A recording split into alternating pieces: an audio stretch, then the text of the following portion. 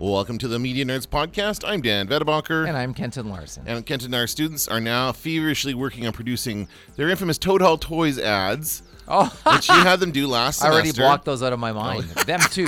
Get ready to relive it. I'll bet you they hated their ads that they wrote. Well, some of them did, and I do give them the option to re-pitch and redo it if they want to, because some of them, just had a bad experience. I mean, that's one of the first assignments they do in Crecom, so they're often not great. Although some of them we're happy with it. You do offer something. This is actually good for anybody listening who's going into Crecom.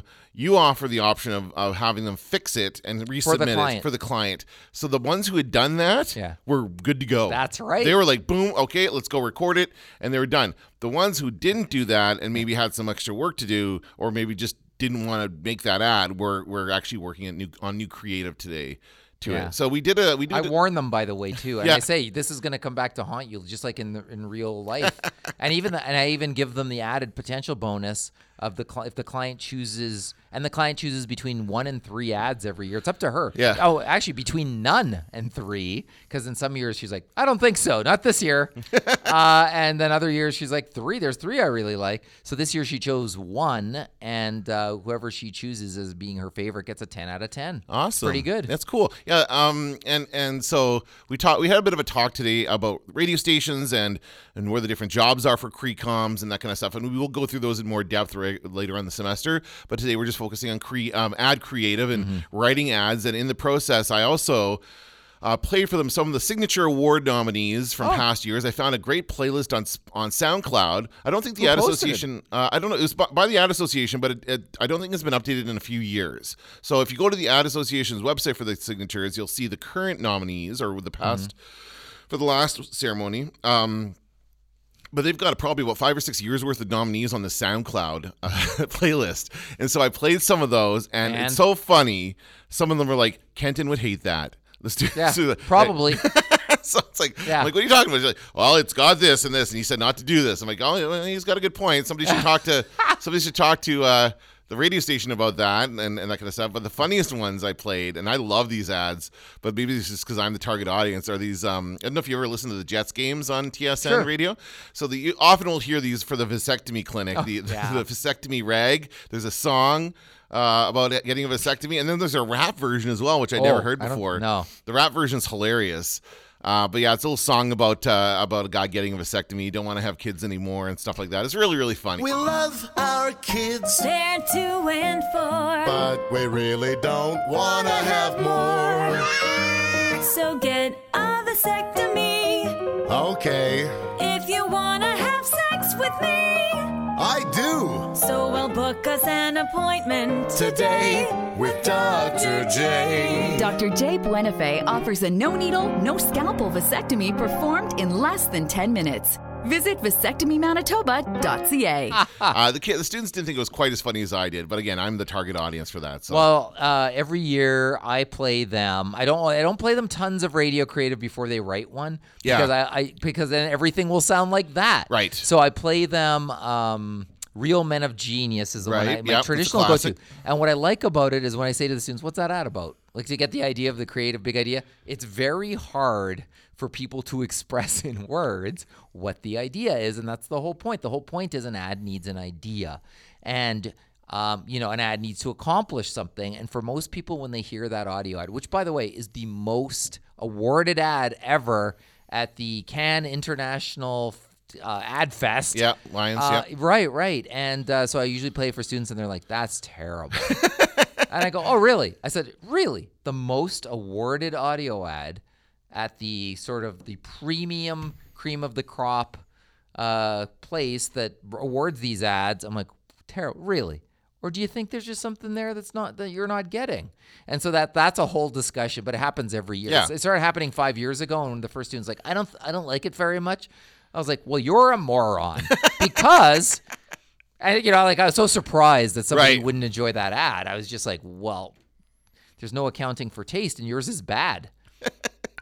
There you go. Okay. All right. So it's a similar thing. So if they didn't like it, that might be a sign of its quality. We should take a look at it. I mean, I guess we've got the Super Bowl coming up soon, so we'll talk about those ads. But we should, whenever the nominees come out, we should take a look at those and talk about like something on a local level. I know we may alienate some of our audience by talking about local content gets you local business or whatever that saying is, but it's still interesting to see. I like to point out the difference between local creative and specifically for me, local radio station creative and agency creative and national creative. Very different. And the difference, I mean, the money they put into it, the work and stuff is very, very different. So that's kind of what I'm trying to get through to the students and to tell them there is a job. If you want to write radio ads, there's absolutely jobs in the city for that. You can get a job at any radio station doing that. So. Well, I spent the morning 4 hours in a row looking at Google ads, which is why I'm bleary-eyed and I can't formulate a sentence. But when you look at that and see what the targeting opportunities are, you just look at traditional media and just go like, oh, what a nice bygone era that was. There's a bit of that where you can't track anything. Yeah, and you have to trust. You have to trust that people were getting the message. Numeris measured the ratings. It was more like I was thinking about newspaper advertising. It was more somehow. You like to feel that you were getting the reach that they said you were getting, whereas now, of course, the internet has proven all that wrong. So we were never getting the reach that they promised us. But the oldest saying in advertising is, "I'm wasting half of my money. I just don't know which half." Yes, of course, everyone knows that. And when you look at like things like Nielsen rating or Numeris, and I explain to the students how, and you do too, how the ratings get measured. That's where you really see like, you mean Nielsen's got this thing with buttons on the front that people press when they're in the room. I'm like, that's right. Like, is there any opportunity for problems that you see here? And once you start breaking it down, you're like, I think I know where I'm wasting half my money. Right. Like, it just makes sense. But, that's not a great saying when you're spending $5 million on a 30-second Super Bowl ad. Right. Because you're wasting $2.5 million. Yeah. If you believe that. So right. Anyway, we'll table that conversation for another day. We'll talk about more advertising stuff in future episodes. And probably Super Bowl ads coming up. So we'll definitely tackle That's in a couple weeks. We'll tackle the Super Bowl ads. Okay, never mind. All right, let's get into... I'm going to call an audible and suggest that we move on. That sounds good. Let's get into the nerd news. He's going to throw a Hail Mary to the nerd news. I don't have the intro. I don't have the intro, but we got a clip to get into it here. You and I should huddle about this before the podcast. Okay, I'm going to cut all those puns out. I'm just going to keep mine. Nerd news.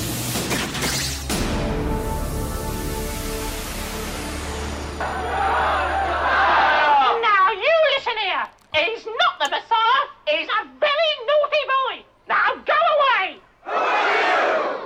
I'm his mother, that's who. But then we all went. All right, that's Terry Jones. Of course, we got the sad news today that Terry Jones of Monty Python has passed away at age 77.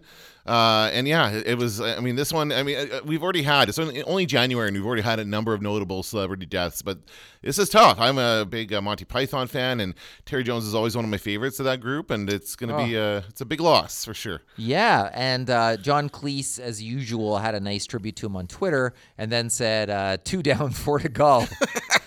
In true Python fashion, that's really funny. Yeah, and actually John Cleese's recent performance in Winnipeg was called "Come See Me Before I Die." Yeah. Okay, last chance to see me before I die. I think it was called, but I think he might have another visit in him. Oh, we'll see. And that one would be called "I Lied When I Told You It Was Your Last Chance to See Me Before I Die." But he can get away with that, right? That's kind of the thing about Python, is that it's so anti-establishment and it's so kind of in your face that it's just like they can get away with whatever they want. They say by saying it was a joke. Everything was a joke, and it's true. And Python, what I love about Terry Jones is there's a couple different things. Like that clip is from Life of Brian, which is my favorite Python film. I love Life of Brian. And he plays the mother of Brian, who is the Messiah. Graham Chapman is the Messiah, the Jesus figure, if you will, in that film.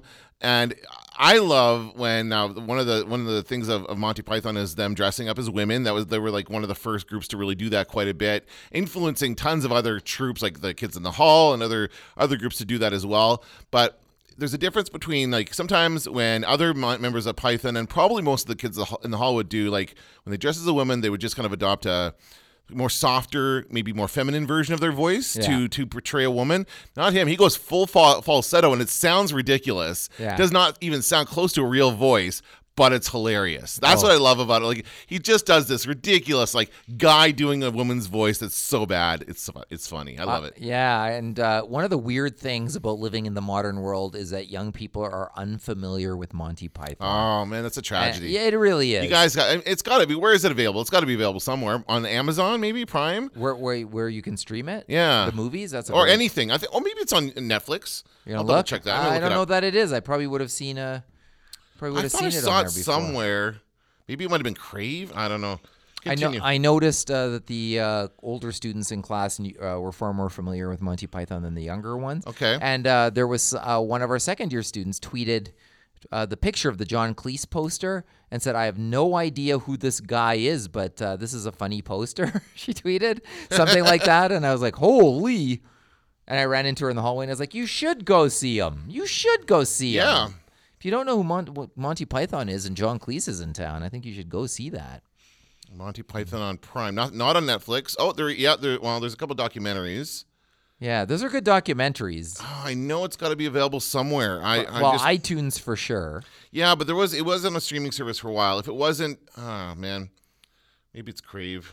Welcome to the world we live in. I know, this sucks, right? 90% of my time is typing Parasite into every streaming service to find out where I can see Parasite, and I end up just buying the mofo on iTunes for $14. I just gave up. I'd rather pay.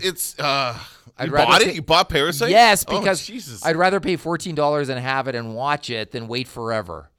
And that's what it was coming to. And of course, this all different. No results on Crave. No, this all depends on where you live. Yeah. In your different rights to different things, right? So it might be available on Netflix in the States, but not here in Canada. Yeah. I can't find. I checked Netflix, Crave, and Prime Video. It's not on either of those ones. So I don't know where it was. I could have sworn I'd seen it at some point. Things they had come old and go. episodes, right? Exactly. They It's another come and frustrating go. part of this You environment. can't track it. Yeah. Yeah, because it comes and goes, and now, but they pulled it all because he died because they want to make money off of it now. This is the problem with it. That is why I have never gotten rid of DVDs that mean something to me. Yeah. Because one day maybe it'll be hard to see them, and that includes Star Wars, the original versions, some of that stuff, and who the hell knows what Disney might do on their streaming service in terms of like Star Wars is going to go away for a while. Don't worry, it'll come back. Put it in the vault. Yeah, right. They always do, right? Well, but we don't know how that's going to work on the new Disney Plus. So there's things like that to think about. But I have all the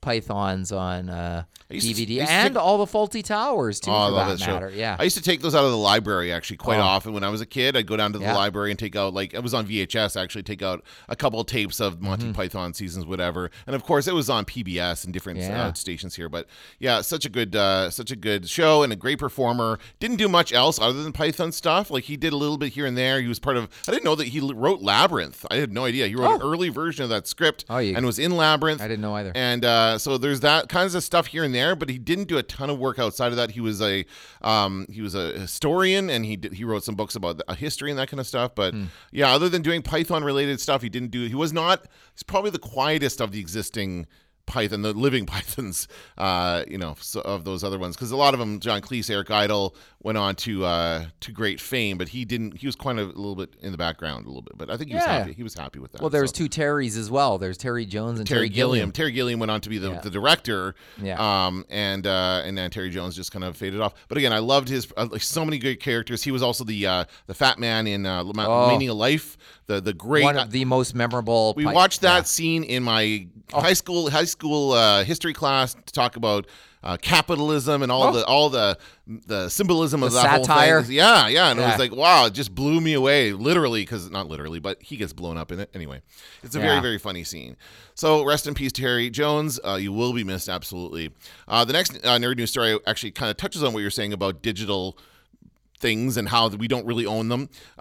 EA announced this week that it's pulling its Tetris game from the iTunes store, the iOS store, I guess, the App Store for iPhones, and which also means that it won't work on your iPhone after April 21st, which I think is a weird thing to happen. So there is a Tetris game. Did they say why? I didn't read that far into it. So they lost probably they lost the license, I'm guessing. Like, there's so many different things with Tetris going on. It's one of those games that really everybody had a version of at one point, and maybe they're sorting out all the legalities of it now and that kind of thing. So But yeah, they are pulling it. Maybe it's also to create a more profitable version of it, because the version that's on the store right now and people have on their phones has almost no freemium content, no like watch ads for points or any of that kind of crap. It's just Tetris. Like, it's just a basic Tetris game, which is very, very simple. One of the most popular video games in the world, and you just download it and play it. But these days, in order to make something successful, quote unquote successful on the App Store, it's got to have all these different in-game purchases and advertising and other ways to make money. And this version of that game doesn't have that. So I suspect that could be the reason why they're pulling it. Yeah. But anyway, the weird thing is that usually when a game gets shut down on the App Store, if you have it on your phone, you can still play it until it doesn't work with whatever version of iOS. Like, so it'll take a couple of years. Like Flappy Bird was the classic example of that. Remember Flappy Bird, right? Made by some guy for fun, became incredibly popular. It looked like he was going to get sued for using like some Mario-like elements in that game, so he pulled it, but people still had it on their phones and could still play it until, I think, whenever it didn't get supported by iOS. But in this case, the game will stop working on your phone if you have it, and that's just weird to me that they can do that. That's so happened you don't a few really own, times you on don't apps. really own anything. Like, people can just pull it if it's not a physical copy, like your DVD collection. The company can just pull it off the internet and they will have it, and you don't have it anymore. So that's kind of a frustrating thing, I imagine, for a lot of people. Every once in a while, I'll look at my iOS apps and go, which ones do I hardly look at? And I'll click around a little bit, and there was always going to be a few that no longer are supported or that just have shut down. So it's always something to look for, but that maybe we need to go back to VHS cartridges and or go back to our Atari 2600.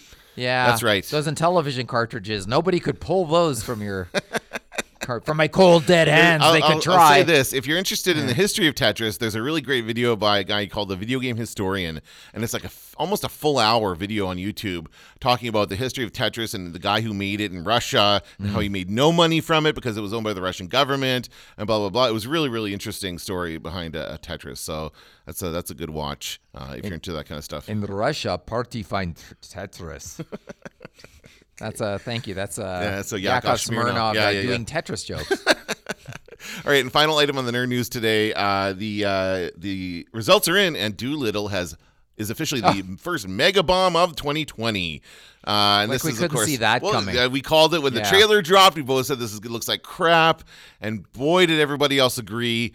Something like, it's $175 million, but that's the budget, not including marketing, which is probably another $175. So we're talking almost $350 million. They paid Twitter to have promoted Trend Doolittle for a few days, for a week in advance or something. I think I saw it there. And it was like desperation. Yeah, guess how much? You want to take a guess how much it made over the weekend? I think I saw. Was it $30 million? Yeah, $30 million.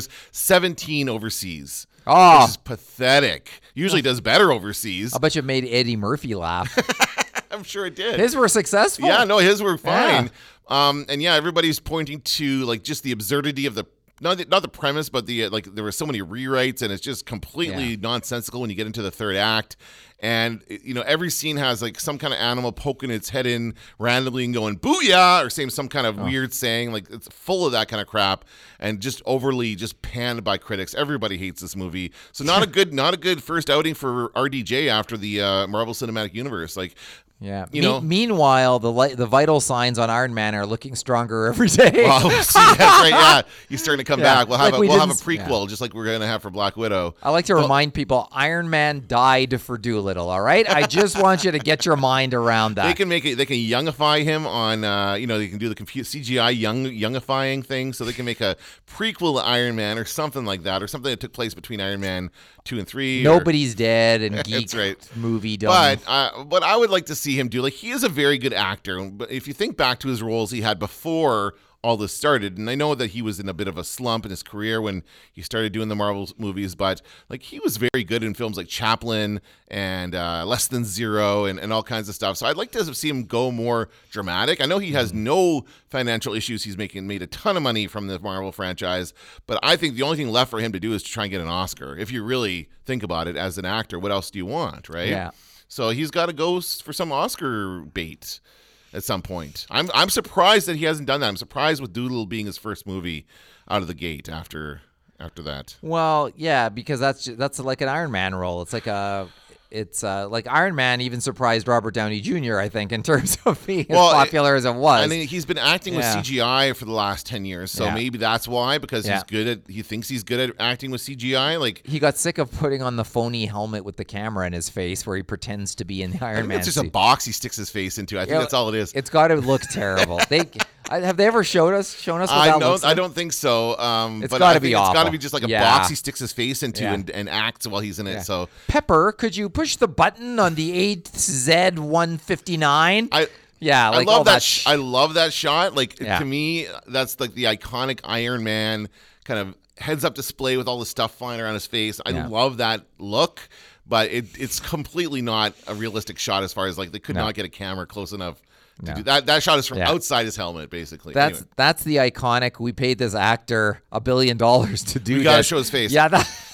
And as the movies went on, they found more and more reasons for him to get out of the suit. Like by the end of it, he was barely ever in that suit.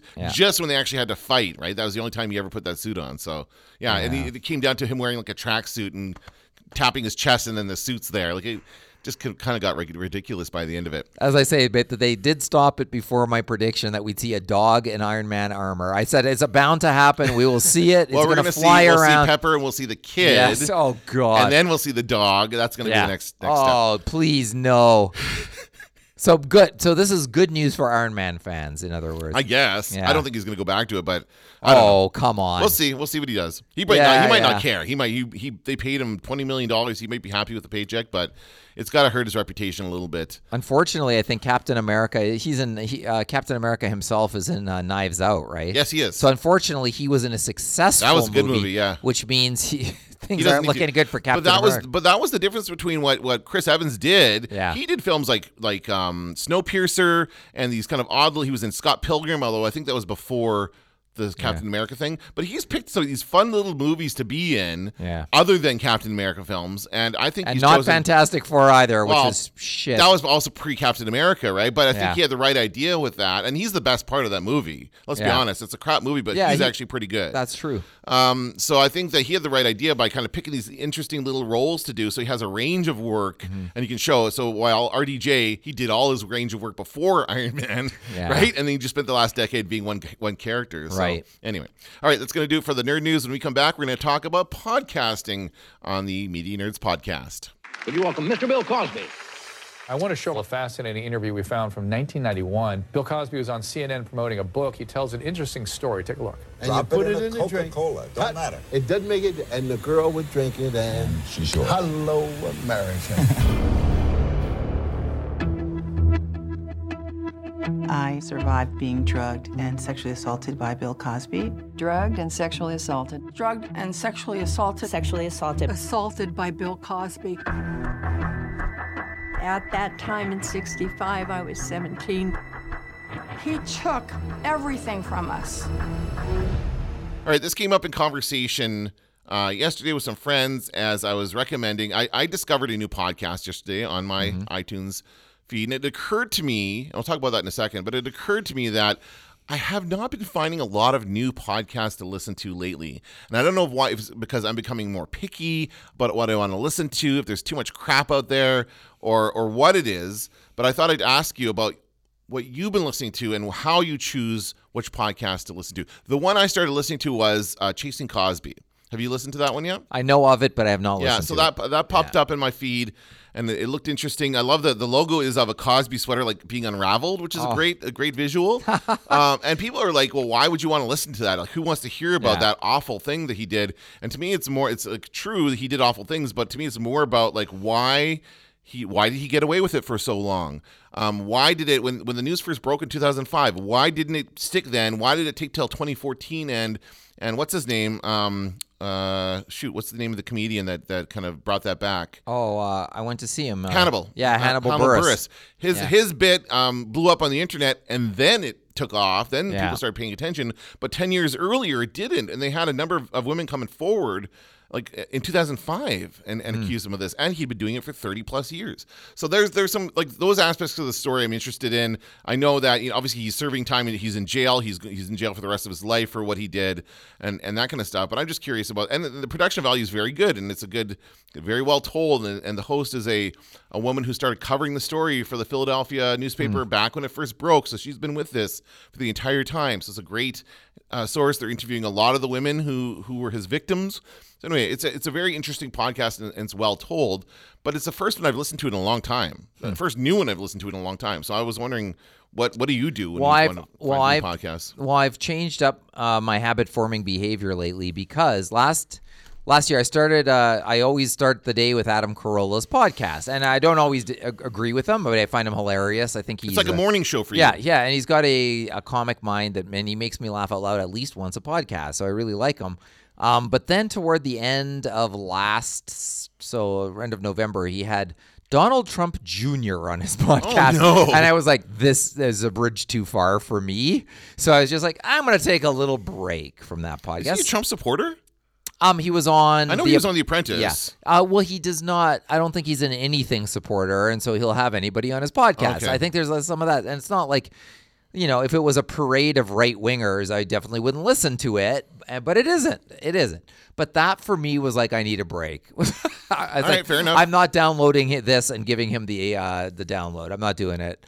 Because, what matters to the whole Trump family, was it a record-setting download? That's all they'd want to know. Yeah, that's it. Yeah. So I didn't listen. And then I was kind of like, at the end of November, I'm going to try to change it up a bit. So that's what I did. And instead... I did a whole marathon on the Long Form podcast, and that's a podcast that interviews writers about, and it's usually like magazine or book writers that have recently written something that's gotten a lot of attention, or maybe just published a book or that kind of thing, and it's always great. You always hear interesting people, and long form is the name of long writing, right? But the podcast is a deep podcast, so I really enjoyed listening to it. But in terms of adding new podcasts to what I listen to, I've added a few in the last year, but not many. Not many. It's tough. I don't know if do you think where do you find the time? Well, that and do you think there's just too much out there? Like, I mean, when I've I had gotten to one point where I'd been like, I had my certain shows I like and I listen to every week, but they're all weekly podcasts. The thing about Adam Carolla is that it's a daily podcast, so you can't listen to it every day. And it's 2 podcasts now. Like, so they do the first half and the second half. Okay. The first half is whatever events of the day. The second half is an interview and the news. And so it's almost like a commute to work and home from work kind of a thing. You're trying to. It's clearly an attempt to do something like that. To mimic terrestrial radio. Yeah. Okay, because most of the ones I listen to are weekly podcasts, and so, but I would be through them by midweek. I'd listen to all my podcasts, and there was nothing else that was interesting me. So I would go. Of course, there's recommendations from friends and the students. I have students listen to podcasts all first semester.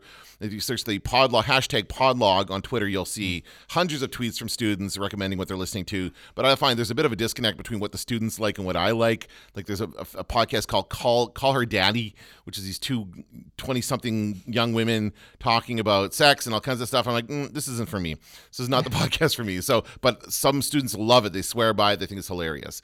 So there's a number of those kinds of things going.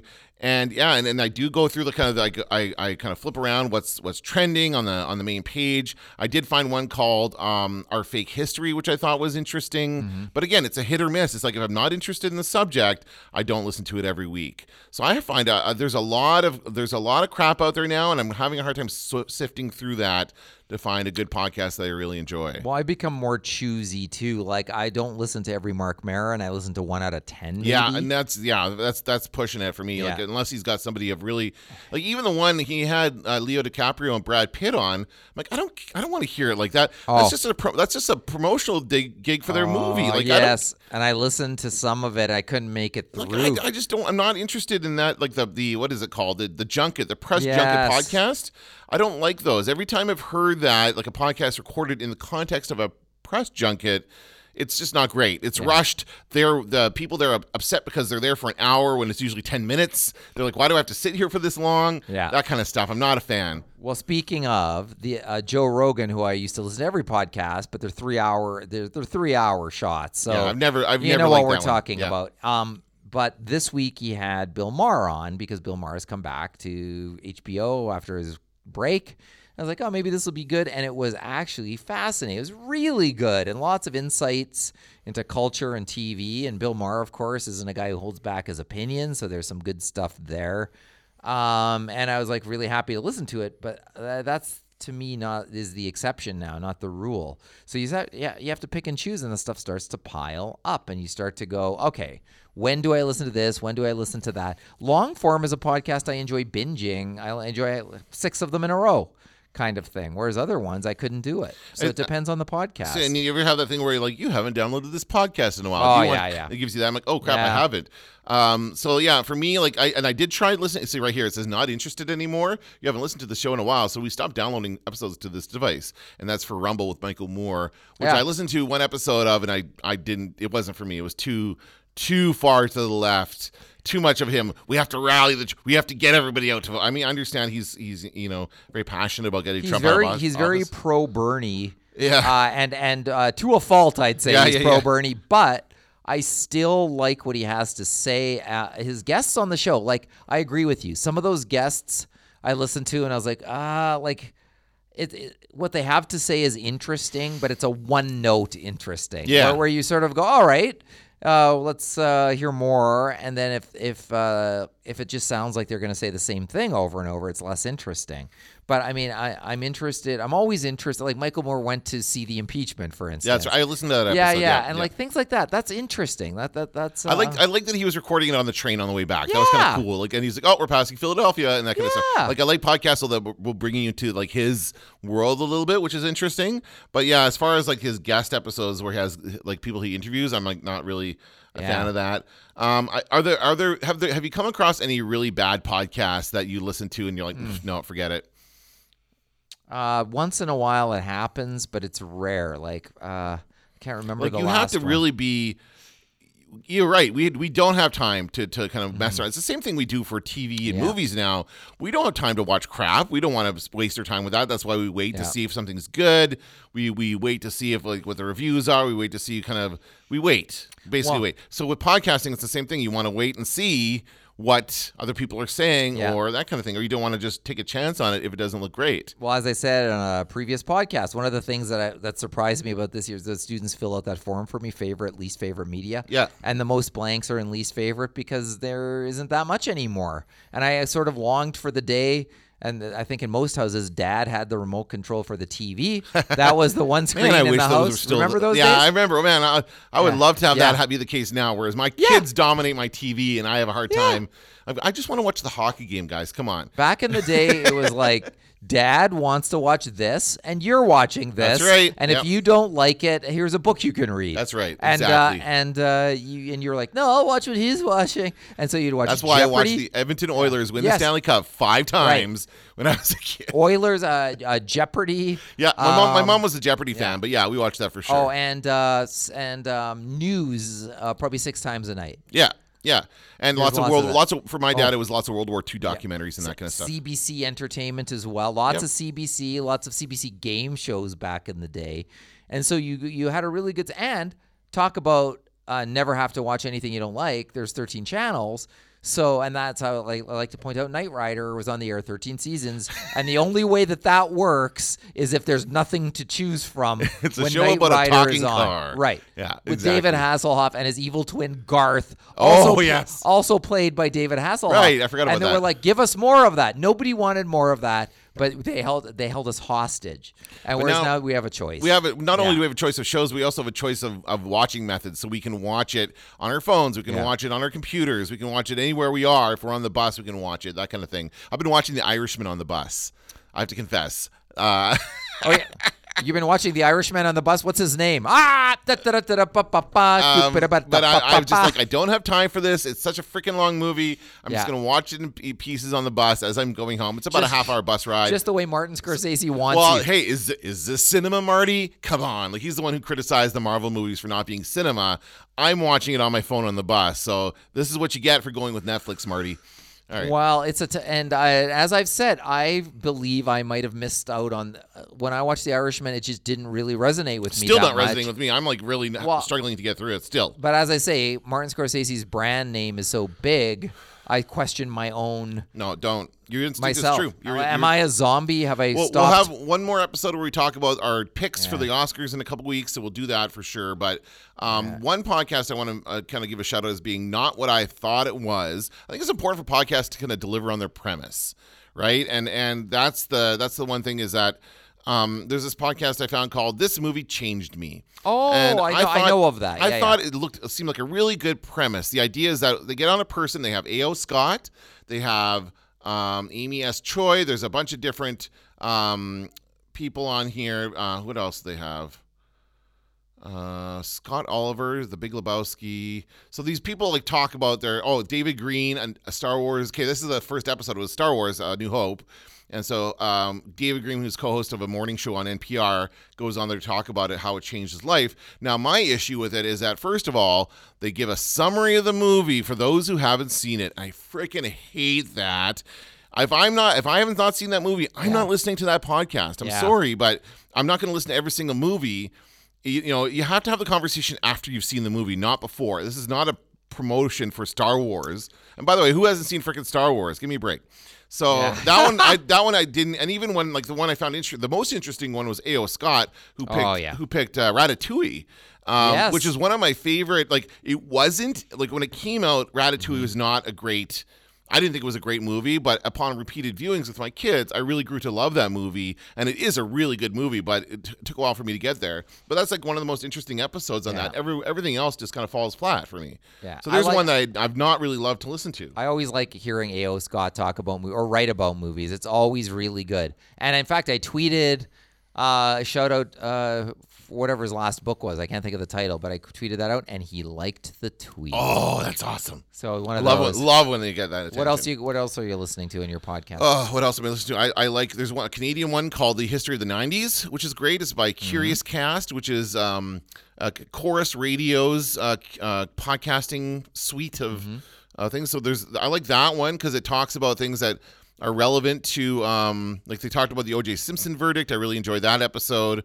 I tweeted about this. I said, I was working at an Arby's in a food court when I found out about the O.J. Simpson verdict. This person was a reporter outside the courthouse, and I really like that. So that's been a fun one.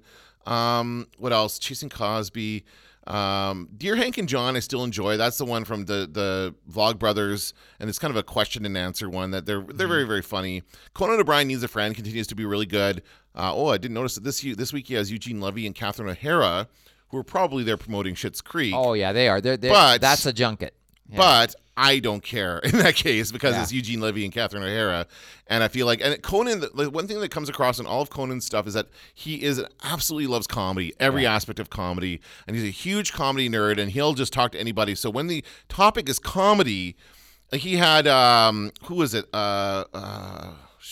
Former senator from Saturday Night Live. Well, I can't think of his name. Al Franken. Yeah, Al Franken was on, and that was a great episode because all they did was talk about Saturday Night Live. They didn't talk about, he's like, and even at the beginning of the episode, he's like, I talked to Al Franken about his being the senator and stepping away and blah, blah, blah, that whole thing that happened with him. If you want to hear that interview, go watch my show, like his TV show. This one, we just talked about comedy, and I love that they just talked about comedy, Saturday Night Live, the failed sketches that didn't make the cut, stuff like that. Really, really funny stuff.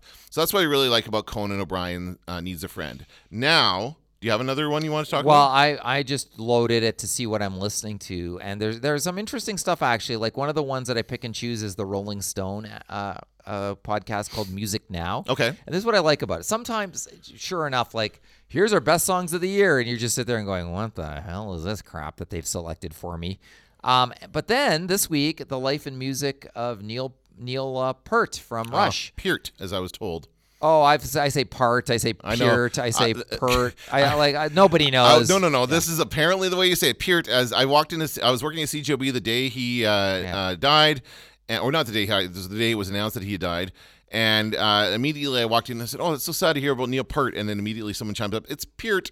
So that's a radio station. Well, that for person you. Is full of shit. Wow. So you might be listening to this podcast if. Oh, sorry. I mean that person is a learned, knowledge-filled individual. Sure. Anyway, yes. So you go on. You're Rolling Stone. So they have an interview with him talking about drumming for Rush, and it's so good. Like I'm halfway through it, and I was like, "Wow, this is way better than I thought it would be." And so it's an old interview, obviously, because he passed away. But the guy on the podcast actually spent time watching Rush rehearse for what turned out to be their last tour. So that's really good. Cool. And then there's ones like that just make me die laughing, like Gilbert Gottfried's podcast. And to me, it's always funny. And he asks everybody about the size of Milton Berle's penis to try to finally find out how big exactly is this thing. I heard a story about that on a different podcast. Someone I can't remember where I heard that, but yeah, apparently he used to just whip it out for people. Well, he did apparently, and he's famous for it. And then there's another one where Cesar Romero, who played the Joker, yeah, Gilbert Gottfried said, "Is it true that he's heard that he liked to drop his pants and have men dressed as sailors throwing slices of orange at his ass?" He's like, "Is this true?" And anybody who ever worked with him, he asked the question, and they're like, "Nah, I don't know."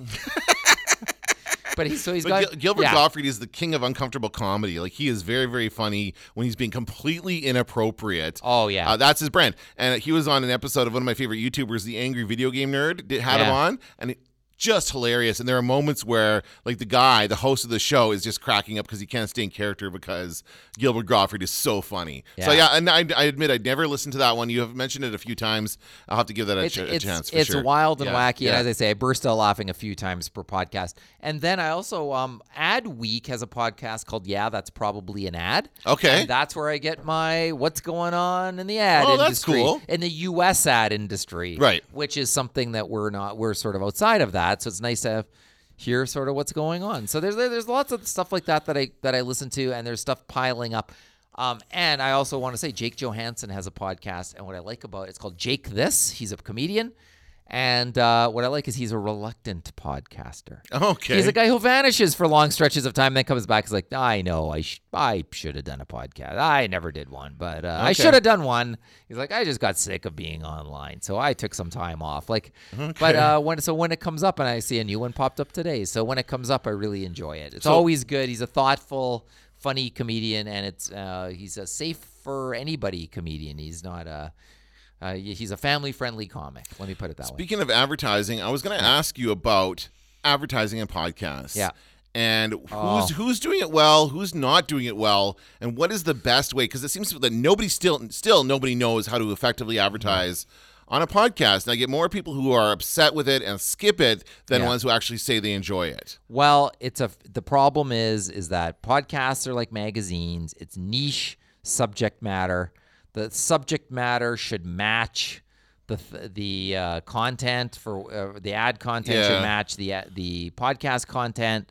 So when I listen to Rebel Force Radio, I hear the ad. I think it might be his wife's business, Debbie's Cakes or whatever. Okay, so I hear that and I'm like, well, does she have any cakes in the shape of Chewie? I'd be more interested. Well, she must. I mean, if her husband is a Star Wars podcaster, right? You think? I think, but I might have this wrong. But is it like deliver these cakes online, or what's the audience for this? Is it like LA based? I skip it. See that? There you go. That's proving my point. Yeah. But here's the other problem.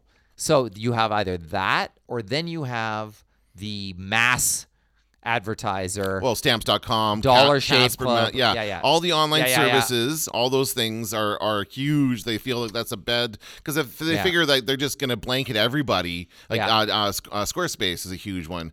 They're just going to blanket every person they figure that if you listen to podcasts, you're a user of the internet, which is probably true because podcasts are more kind of I think older people are still not quite as into the podcast as the younger people, but it's getting there. It's getting there. But but those, again, a lot of those services for us in Canada aren't relevant because we can't order those services here in Canada. There are a number of Canadian ones. HelloFresh is a Canadian meal service that will deliver in Canada. And MailChimp. I hear a number of ads for that. But the problem with it is that now it's either they front load it, so the first 10 minutes of the podcast is all ads, right? Joe Rogan. Right, and The Dollop is another one. I don't ever listen to the first 10 minutes of The Dollop because it's just ads. Or they stop midway through and do their ad breaks. My brother and me is famous for this. They call it the Money Zone. They're like, let's go into the Money Zone, and they play a little bit of music, and it's a full segment. Conan O'Brien, I think, still does a pretty good job of being very, very funny while he does his ad reads. Like, he's kind of made that his thing when it comes to podcasts. So he's great off the cuff. He's got a great kind of improvisational sense of humor. And he'll poke fun at a lot of the things, even some of the copy.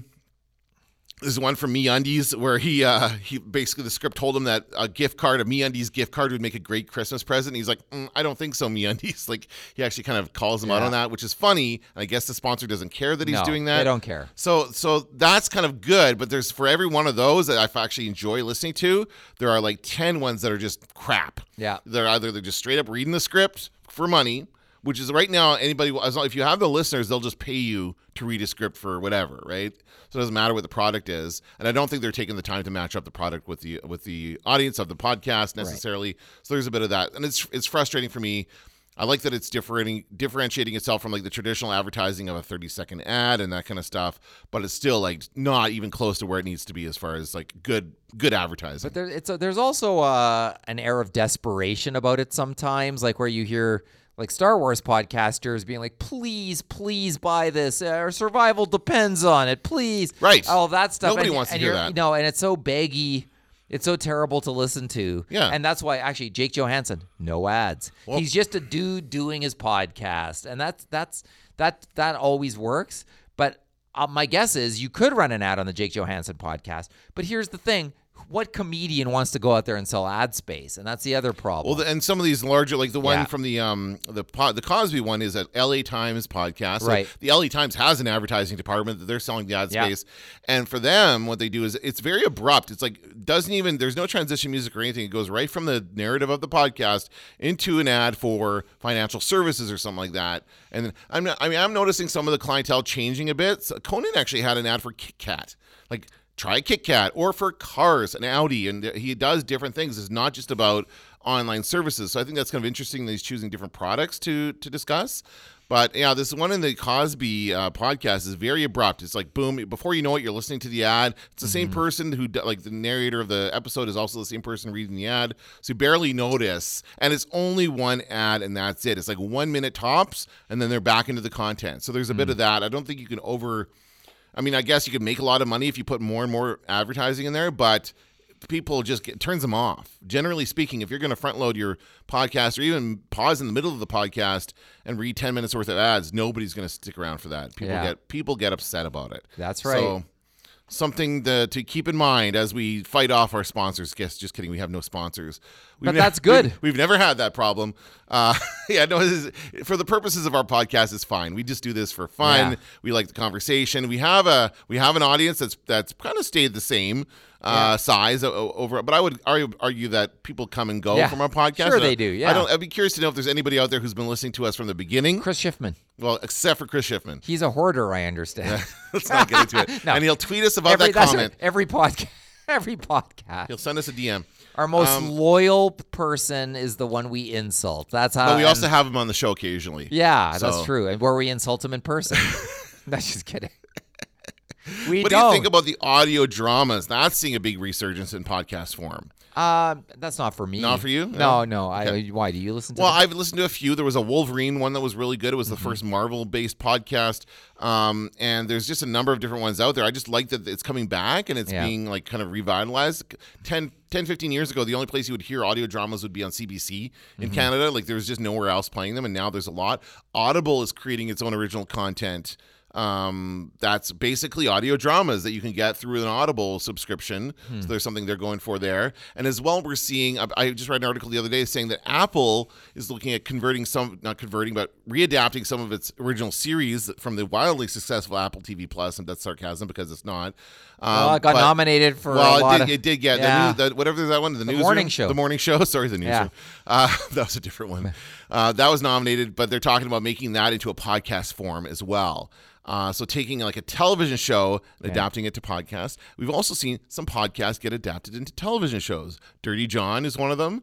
Lore is another one that's been created from a podcast. So what do you think about that idea, about converting these from one medium to another? That's fine as long as they come up with something that allows us to promote our podcast within the podcast app. Wouldn't that be good? What do you mean? Like an algorithm that where we can pay Apple to feature our podcast. Yeah. I don't know how they curate that. I think it's just people curating, like just picking and choosing. But that would be a nice platform. It would be nice. It would also be nice to be able to see if people are willing to identify as being a local podcast. I would like to see like a really good listing of local podcasts, because there's nothing out there that's really good. No. If you type in Winnipeg podcast, you get a bunch of podcasts that talk about Winnipeg, but those are like usually like 90% of them are about the Jets, right? And usually, or churches. A lot of churches like to podcast their sermons. But there's not something like you can't see, like for us, for example, we don't, like, this is a media podcast. We talk about lots of stuff. We don't talk about Winnipeg necessarily. So we're not going to show up in that search engine kind of thing. So I would love to see, like, I would happily put like location Winnipeg and then have a listing of all of the local podcasts. I would love nothing more than that. That would be great too. And once in a while, the local paper will have a local man likes pizza starts podcast article. Oh, okay. You know what? So every once in a while in the free press, you'll get that article. But I think they're getting sick of that article because everybody can have a podcast. Right. So when do you stop writing that article? Like, sometime you have to decide, we're not writing any more articles about the local man who started a podcast. Unless it's a free press podcast, then they'll promote it like crazy. Yeah. And there's a couple of those. Yeah, potentially. And that's the other part of the problem, is that anybody can start a podcast, so anybody does start a podcast. Right. And apparently the stat is like 80% of them don't make it past the first 5 episodes because people don't stick with it. They don't get an audience right away, and they become discouraged. I'm guilty of contributing to that because I make students create 2 episodes of a podcast, and of an entire group of students, so what, maybe 20 podcasts, 2 or 3 of them will continue on into the next semester, maybe into the next year, but not very many after that. So it's just, I'm just teaching them how to use the platform. They learn how to record, edit, and post. And then that way they have those skills. If they go into a field where somebody wants to produce a podcast, they have the skills to do that. So that's my job. Anyway. All right. Well, we'll table the discussion. We're getting close to the end of our time here, but I just kind of wanted to touch base and see where you're at with podcasting. I still love them. I do too. I still really enjoy them, but it's getting harder and harder for me to find good ones. And of course, if anybody out there, if you have recommendations, please tweet at us and let us know at Dan Vadebonker, at Kenton Larson, at nerds_podcast on Twitter, or join our Facebook group, link in the podcast description. I was also going to say, I think I'm going to get my students to monitor. They have to write me an analytics report at some point. It's only 10 marks. So I thought one of the things I'd get them to do is monitor their media intake for 6 or 7 days, and I'll do it at the same time. Well, they're listening to the radio right now. They were listening to the radio because of my assignment. Right, but I make them do that stuff. Right, but so I'm letting that go. Okay. When that's over, then I think maybe it's going to be because the most recent Nielsen total audience report says that Americans are connected to some kind of screen 11 hours a day. If you can believe it. Well, probably average. Most of that is their phone, I would imagine. Yeah, that's right. And that's included in that. Yeah. Okay. Interesting. All right, let's get to some recommendations for the week. What do you have for us? Now I sort of believe that maybe I should do a podcast recommendation, so I'm going to do that. And it is the New York Times has a music podcast, a new one. Everyone knows about The Daily, their news podcast, but they have a music one called Popcast. Oh, and it's very good. I really enjoy it. I really enjoy the discussion. There was one on what's going on in jazz in 2020. I was like, well, how the hell would I know unless I listen to this podcast?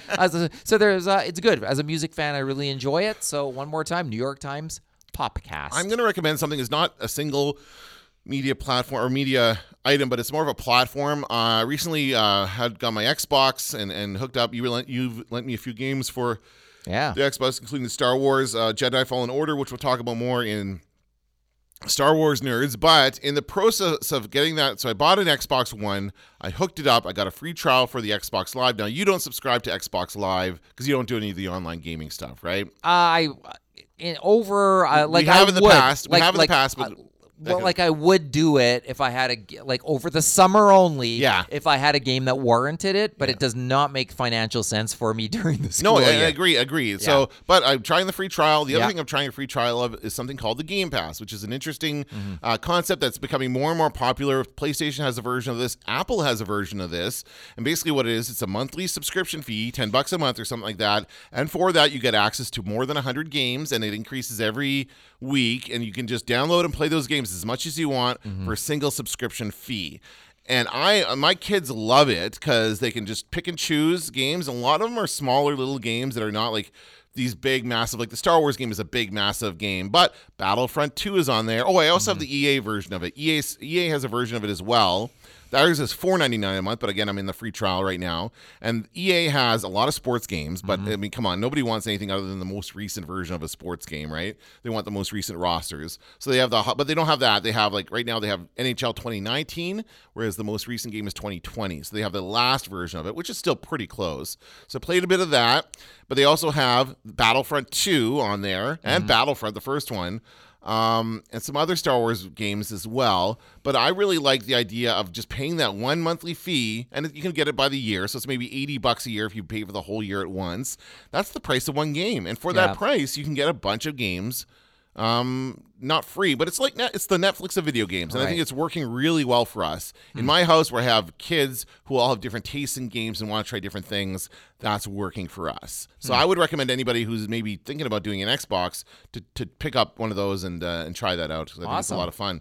And I've been playing. What are some of the games I've been playing on it? Human Fall Flat, which is fun. Untitled Goose Game. They're very simple games. Like there's the Untitled Goose Game. You're basically a goose.